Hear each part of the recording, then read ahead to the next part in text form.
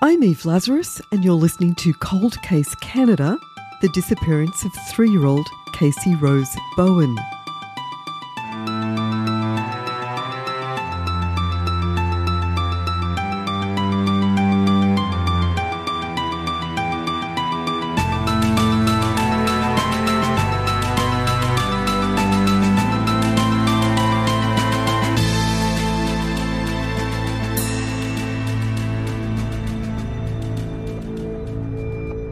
Cold Case Canada is an independently produced true crime podcast hosted by Eve Lazarus, a reporter and author based in Vancouver, British Columbia. This episode is brought to you by our sponsor, Forbidden Vancouver Walking Tours. The following story is based on a chapter from my book, Cold Case BC. And just a warning, this is a case about the disappearance of a small child, and it may be tough to listen to. When 4-year-old Michael Dunahee vanished from a Victoria playground in the middle of the day in March 1991, it struck fear into the hearts of parents everywhere. I remember it so clearly, I've never forgotten his name. Over the last 3 decades, his parents have done an amazing job of keeping Michael's sweet little face in the media year after year after year, along with age progression photos, raising awareness for the rare but devastating effect of stranger abduction, not just on the families, but on entire communities. Stranger abduction is rare, but it's chilling. 3-year-old Ginny May was kidnapped from a hotel room in Sechelt on Vancouver's Sunshine Coast in December 1985. She was later found murdered. Her killer was convicted the following year. That same year, 2-year-old Aaron Kaplan was snatched from his Point Grey bedroom and his body left on the lawn of his family's home. His murder is still unsolved. Harpreet Paul was just 1 month old when she was taken from her parents' car outside the Coquitlam Centre Mall on May 30th, 1990. She is still missing. Just over 9 months after baby Harpreet's parents discovered her missing, 3-year-old Casey Rose Bohun disappeared from her Delta bedroom. When I first started researching Casey's disappearance, it seemed like every parent's worst nightmare. A toddler vanishing from her bed in the middle of the night seemed a rare but obvious case of stranger abduction. But as I began to dig into Casey's short life, the story quickly became much more complex. Just a month before, 28-year-old Barbara Bohun had moved to Delta from Langley with her boyfriend, Jonathan David Poyle, and her 2 children, Casey and 14-month-old Stacey. The move brought them closer to Jonathan's work and studies. He was a security guard at BC Place on the weekends, and during the week he worked for the Burnaby Parks Department. He was also studying for a degree in education at Simon Fraser University. On Friday, August 4th, 1989, Barbara and her kids went to a barbecue at a mother's house in Maple Ridge. They were celebrating the July birthdays of several family members, including Casey Rose, her cousin Dominique, who was turning 6, Barbara's stepfather Fred, and Barbara's mother Kathy. Barbara, who was called Bobby Joe by her family, was separated from her husband David Bohun, and her relationship with Jonathan was about a year old. Around 10 p.m, Barbara's sister Beverly drove Barbara, Casey and Stacey home and dropped in to check out her sister's new house. The girls had fallen asleep in the car. Barbara took the baby, Beverly carried Casey, and they put the girls to bed. Casey was already wearing her pink pyjamas. Beverly tucked her in. She was the last person to see her. Jonathan had not been at the family celebration. He told Beverly that he'd just returned from buying milk and cheese across the border. He made them a cup of tea, and because Beverly was unfamiliar with the neighbourhood, Jonathan helped to guide her back to the Alex Fraser Bridge. He got into his blue Firebird, and Beverly followed him in her own car. Barbara took some Tylenol for a headache, turned on the television, sat down on the couch and fell asleep. It's unclear how long Jonathan was out that night or what exactly transpired. All we know for certain is that something happened between the time that Beverly tucked Casey in on Friday night and 9 o'clock the next morning. Jonathan told reporters that he heard Stacey crying around 9 a.m. and went in to pick her up. He noticed that Casey wasn't in her room, he said, but he could hear the television in the living room, and he assumed she got up by herself and turned it on. She was often up before the adults and would dress herself and make herself something to eat. He didn't check on Casey and instead took the baby out to the backyard. The morning that Casey disappeared was the Saturday of the BC Day long weekend. It was already hot and there was a lot of traffic on the roads as people headed to and from the Victoria Ferry at Tsawwassen Terminal.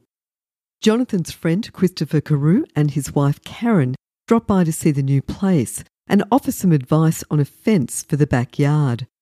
Barbara invited the couple to stay for a barbecue, and she and Karen went into the kitchen to see if there was enough food.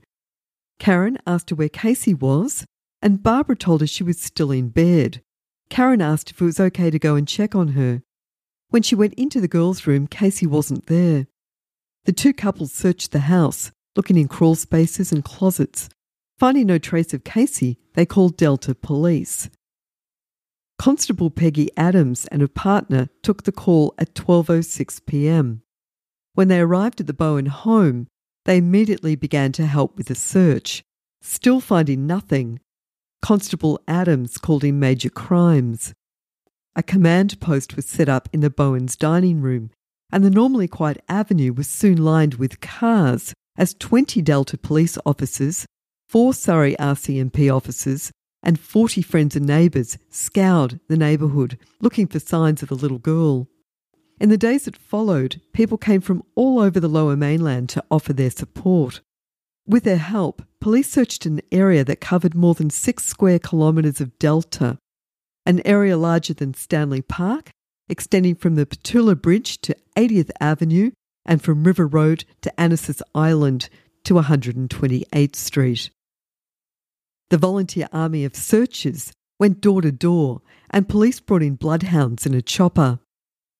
4 days after Casey went missing, Staff Sergeant Phil Harden told a Province reporter, "We're looking at an organised or planned abduction.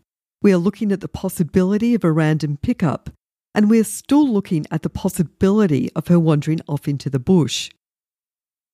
Jonathan Poole also gave an interview that day. He said that Casey had a habit of wandering off, that she loved to play hide and seek, and sometimes it had taken up to 2 hours to find her. He felt that she was hiding somewhere and too scared to come out. He ended the interview saying, "At this point, we're trying not to think that some pervert or weirdo abducted her." Newspaper photographs showed a cute little girl with shoulder-length red hair. Her mother said that she was shy and she loved animals, especially her Irish setter Bo. Jonathan told reporters that she was independent, inquisitive and athletic and could open car doors and gates by herself. He thought she might have seen a dog or a cat and wandered off to follow it. Pat Curtis lived next door to Barbara in Langley for several years, first when she and Donald were together, later when they'd separated, and later still when Barbara was with Jonathan Poole. Casey, she says, was often unsupervised and would wander off. Pat says she babysat Casey a few times. And you knew Barb, did you? She lived next door to us for about 7-8 years. When I first met her, she seemed really sweet. She didn't have any kids. She was a hairdresser. She was really good to my 2-year-old. At first, she was really nice. And then she started turning strange. Was that in Langley? Yes. I had Casey a few times to babysit her and reported a lot of crap that went on. They weren't the greatest of parents. The cops have come a few times when she was high on coke, and they'd take the little one away, and for some reason they always brought her back. I don't know why. She always took off. The little one was always taking off because nobody was watching her.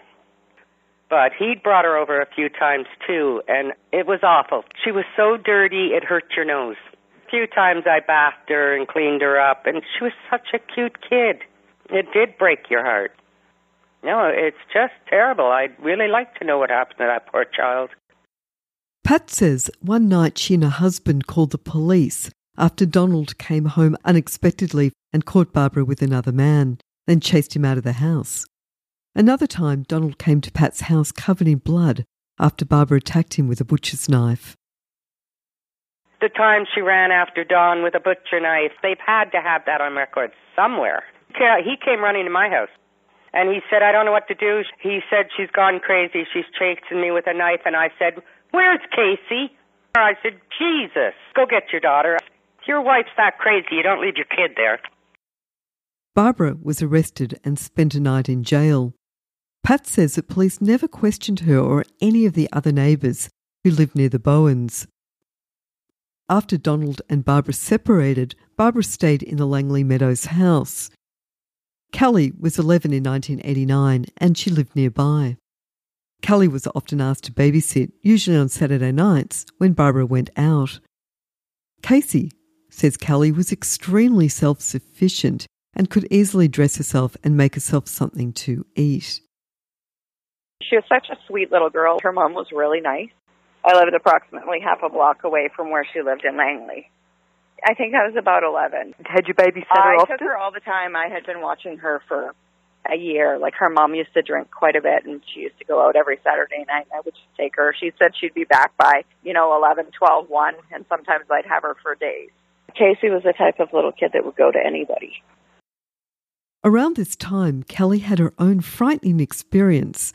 One night, a man in his 30s came through a bedroom window and tried to abduct her. He put his hand over her mouth, but she was able to scream and bite him, and he took off. Her father gave chase, but was unable to catch him. Langley RCMP told her that it was probably just one of her brother's friends who had snuck into the wrong room. At 11, Callie said she knew the difference between a teenager and a grown man. When Callie's father heard that Casey had gone missing, possibly in the same way, he called Delta Police. They told him that the two events were completely unrelated, that predators would only take children of similar ages. And while that may be true, Callie says that she's always wondered if there was a connection, that perhaps she was targeted because Casey needed a caregiver or someone that she knew. I am surprised that nobody really talked to me about it before. I had a police report about 2 months before she went missing through her window. A man, say about 30, 35, with a great big beard and dark hair, came and tried to take me out through my window. So when she went missing, I said it was probably the same guy. And when I had talked to police at the time, they said it was probably nothing to do with each other, as they only took kids around the same age. They basically shrugged me off and said, you're just imagining things. This never happened. And then it was about 10 years later, somebody had contacted me on the same thing saying, it is possible it was the same guy. Do you remember what he looked like? And I said, I could probably remember exactly what he looks like even to this day. When a child goes missing, it's usually a parent abduction, another family member, or a close friend who's responsible. Casey's father, Donald Bohun, still angry about losing his daughter in the separation, was an obvious target of speculation. Multiple polygraph lie detector tests were given to Jonathan Poole, Barbara's sister Beverly, Donald and his parents. Because Barbara was pregnant, she couldn't be given the test at the time of Casey's disappearance. Donald, who was in rehab in Saskatchewan at the time that Casey went missing, told a reporter that he and his wife had separated about a year before and had not seen his daughter for 2 months. He told a reporter that he was frustrated and angry and he was coming to Vancouver to look for Casey. Although it's unclear if that ever happened, he also told a reporter that he was angry at Barbara for letting Casey out of her sight long enough for her to disappear. Police announced that Donald was no longer a suspect in his daughter's disappearance. They refused to comment on Jonathan's polygraph results, but Beverly, who was also tested twice, told me that she passed both polygraphs, and police told her that Jonathan did not, and then told police that if they wanted to talk to him again, they would have to do so through his lawyer. Beverly acknowledges that her sister Barbara was certainly troubled, but she says that she would never hurt her children. She also told me that she found Jonathan controlling and domineering towards Barbara. He told Barbara what to do and what to say, she says. The Monumental Scandals Tour by Forbidden Vancouver Walking Tours digs into the dirty foundations of the city's most iconic heritage buildings. There's a sensational murder behind the old Vancouver courthouse, backroom deals at the Hotel Vancouver, salacious dances at the old Orpheum Theatre, and the Chief of Police who liked his gambling bribes delivered in paper bags. This walking tour includes a private look inside the Marine Building, an Art Deco masterpiece built by a rum runner during American Prohibition. Book tickets at forbiddenvancouver.com and save 15% off your booking by using the code COLDCASE. The search for Casey went worldwide, and more than 40,000 posters were distributed all over North America. By the middle of August, 3 psychics had joined the investigation, along with 7 Delta police investigators working on close to 400 tips of supposed sightings of Casey. Later in the month, well-known children's singer Charlotte Diamond recorded a song called Casey Rose, with proceeds going to the Victims of Violence Canadian Centre for Missing Children. I contacted Charlotte Diamond to try and get a copy of the song, or at least the lyrics, but she told me that a lot of the cassettes were thrown out when she moved outside of Metro Vancouver in 2017. And unfortunately, she also hadn't kept a copy of the lyrics. Casey's missing persons case went cold for more than 4 years, until Staff Sergeant Al Hammersmark found a lead. It was an old tip received in September 1989, the month after Casey went missing. A woman had phoned from Kamloops to say that she'd seen a small girl in a local playground arguing with a couple. The woman called her Christy, and the child, she said, insisted her name was Casey and that she wanted to phone her real mother. Somehow the tip had slipped through the cracks. When police finally got back to the woman in the spring of 1993, she told them that she'd seen the same little girl several times that September. When she questioned the couple, the man told her that he was Casey's father and had recently remarried, and his daughter wasn't getting on with her stepmother. It's hard to know how much weight to put on this tip after so much time had gone by, but files showed that in September of 89 and again in April 1993, police had received reports of sightings in Kelowna. Posters showing a computer-enhanced image of Casey at age 7 were put in all the schools in Kamloops and Kelowna where her father and grandparents lived. Even though police said that Barbara, Donald and Donald's parents were not suspects in Casey's disappearance, rumours continued to circulate that Barbara, or more likely Jonathan, had done something to Casey. None of this was helped by Barbara, who told several different versions of events over the years. She initially told reporters that she'd last seen her oldest daughter at 6 a.m. on the morning that she disappeared.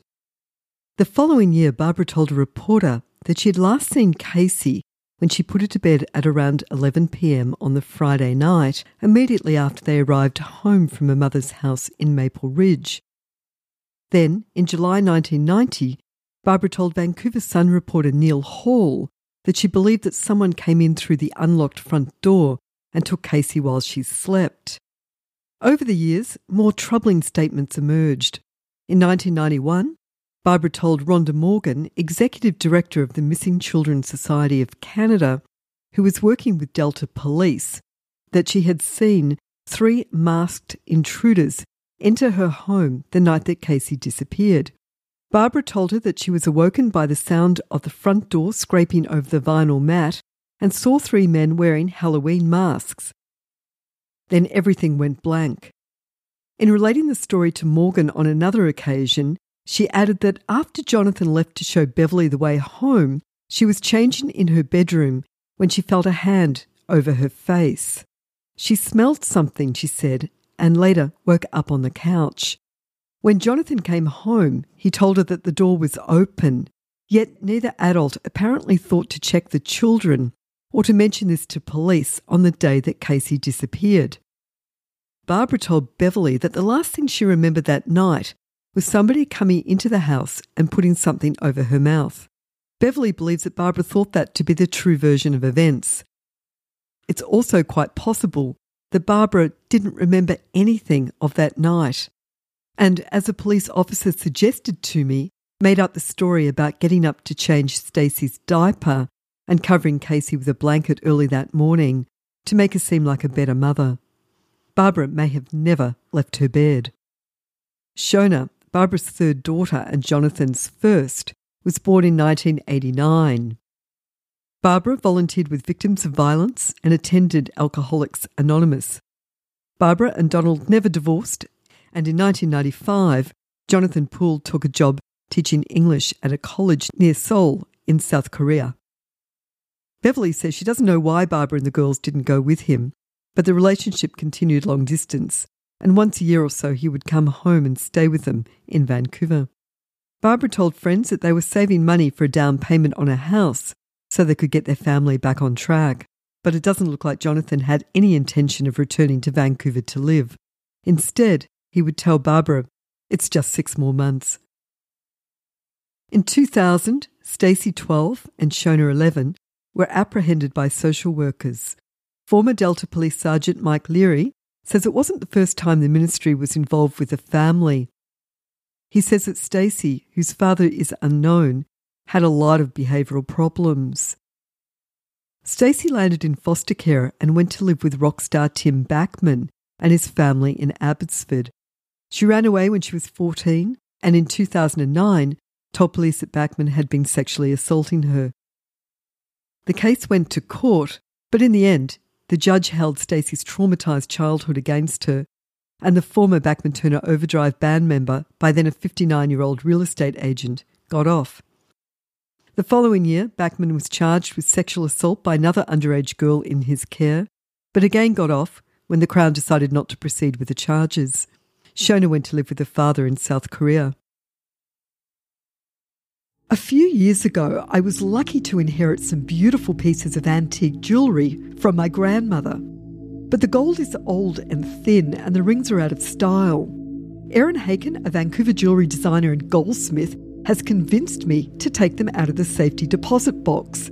Erin will work with me at her Vancouver studio to create a one-off design that I'll be proud to wear every day and that will honour my nana. Go to erinhaken.com, that's erinhakin.com, and receive 15% off your order when you use the code COLDCASE.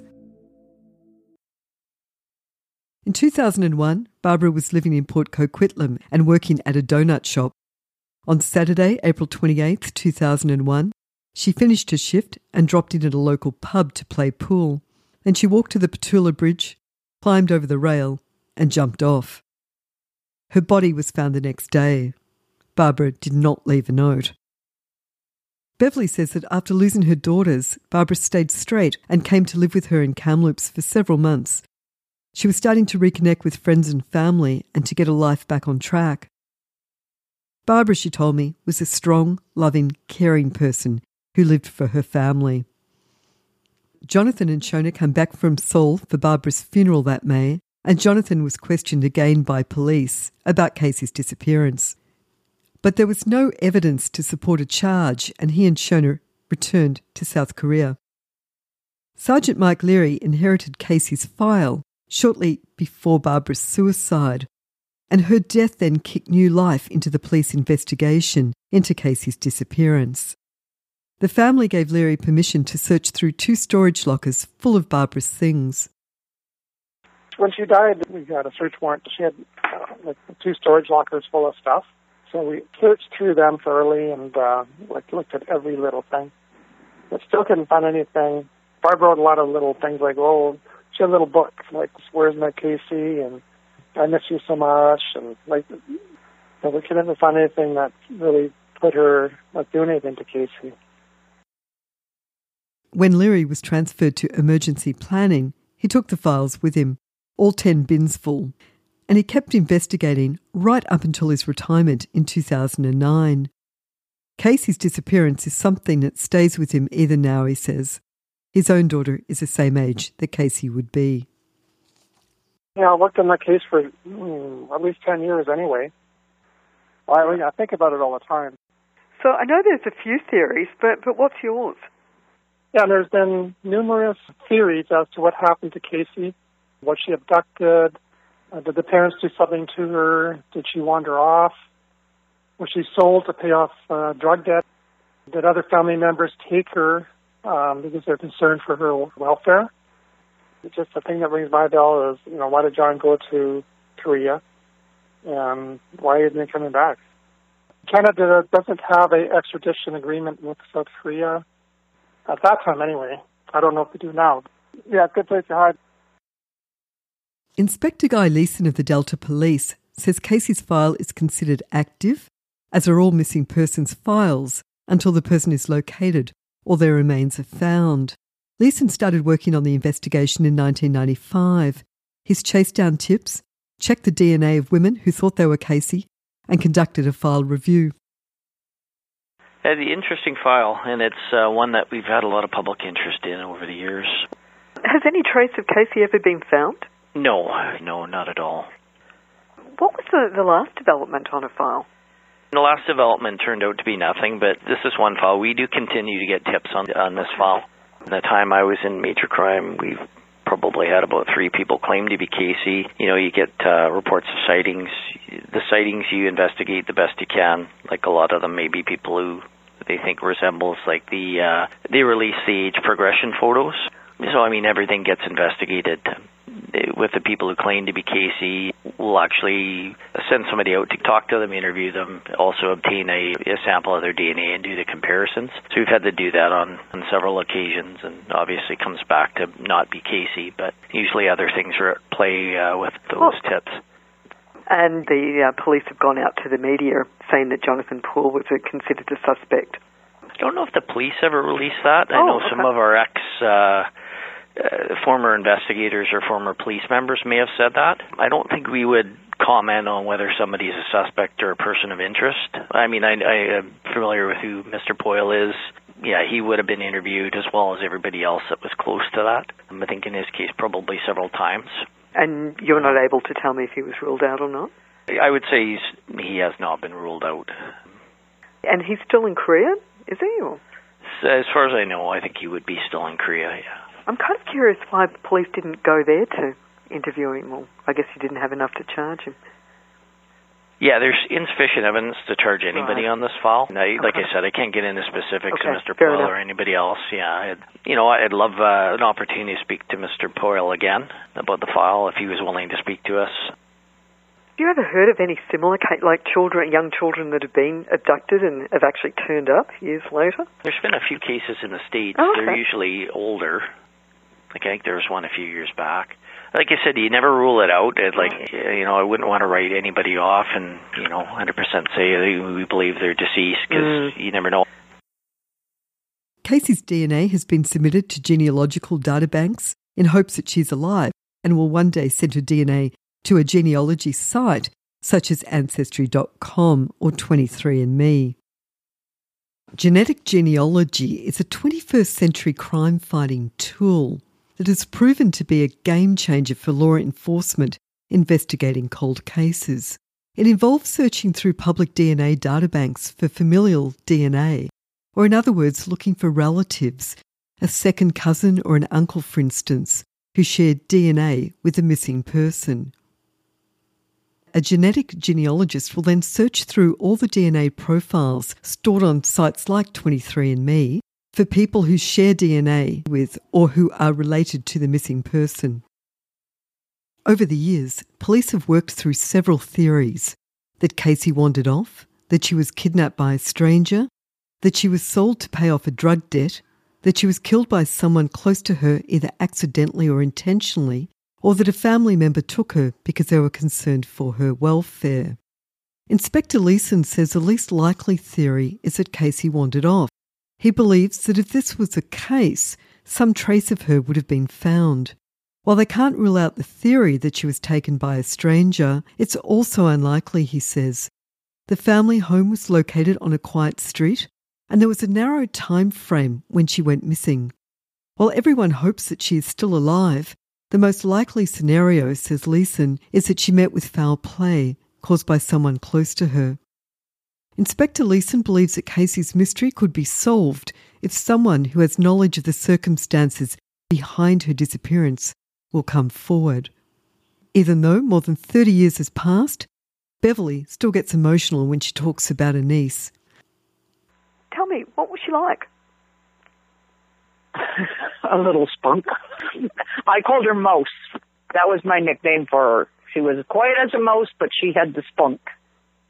And she seemed pretty capable. She was very capable, and when she had her mind set on something, it was, Auntie, I can do it. And always a smile and hugs for anybody. So you were basically the last person to see Casey? Yes, I was. I put her to bed. Okay. And I still remember those little pink pajamas and the little red head. And so basically, I was the last person that saw her. What would you like to see in this? Is there anything that you'd like me to get out for you, for the family? My only thing is, like, if she is out there somewhere and if she's had a happy life, I don't want to cause her any grief. It's just the not knowing. And then every year on August the 5th, I take my time off work because I can't deal with it. That is my hope, that she is out there somewhere and eventually I do find her. Thanks so much for listening. I'm Eve Lazarus, and this is Cold Case Canada. The episode about the disappearance of 3-year-old Casey Rose Bohun is based on a chapter from my book, Cold Case Canada. If you have any information on Casey Rose Bohun's disappearance on August 5th, 1989 from Delta, BC, please contact Delta Police at 604-946-4411, or if you wish to remain anonymous, contact Crime Stoppers at 1-800-222-8477. You can also go online to solvecrime.ca. If you'd like more information on this or other cases, please go to my website, evelazarus.com, or join us on the Facebook group page, Cold Case Canada. Visit evelazarus.com and buy Eve a coffee if you're enjoying Cold Case Canada.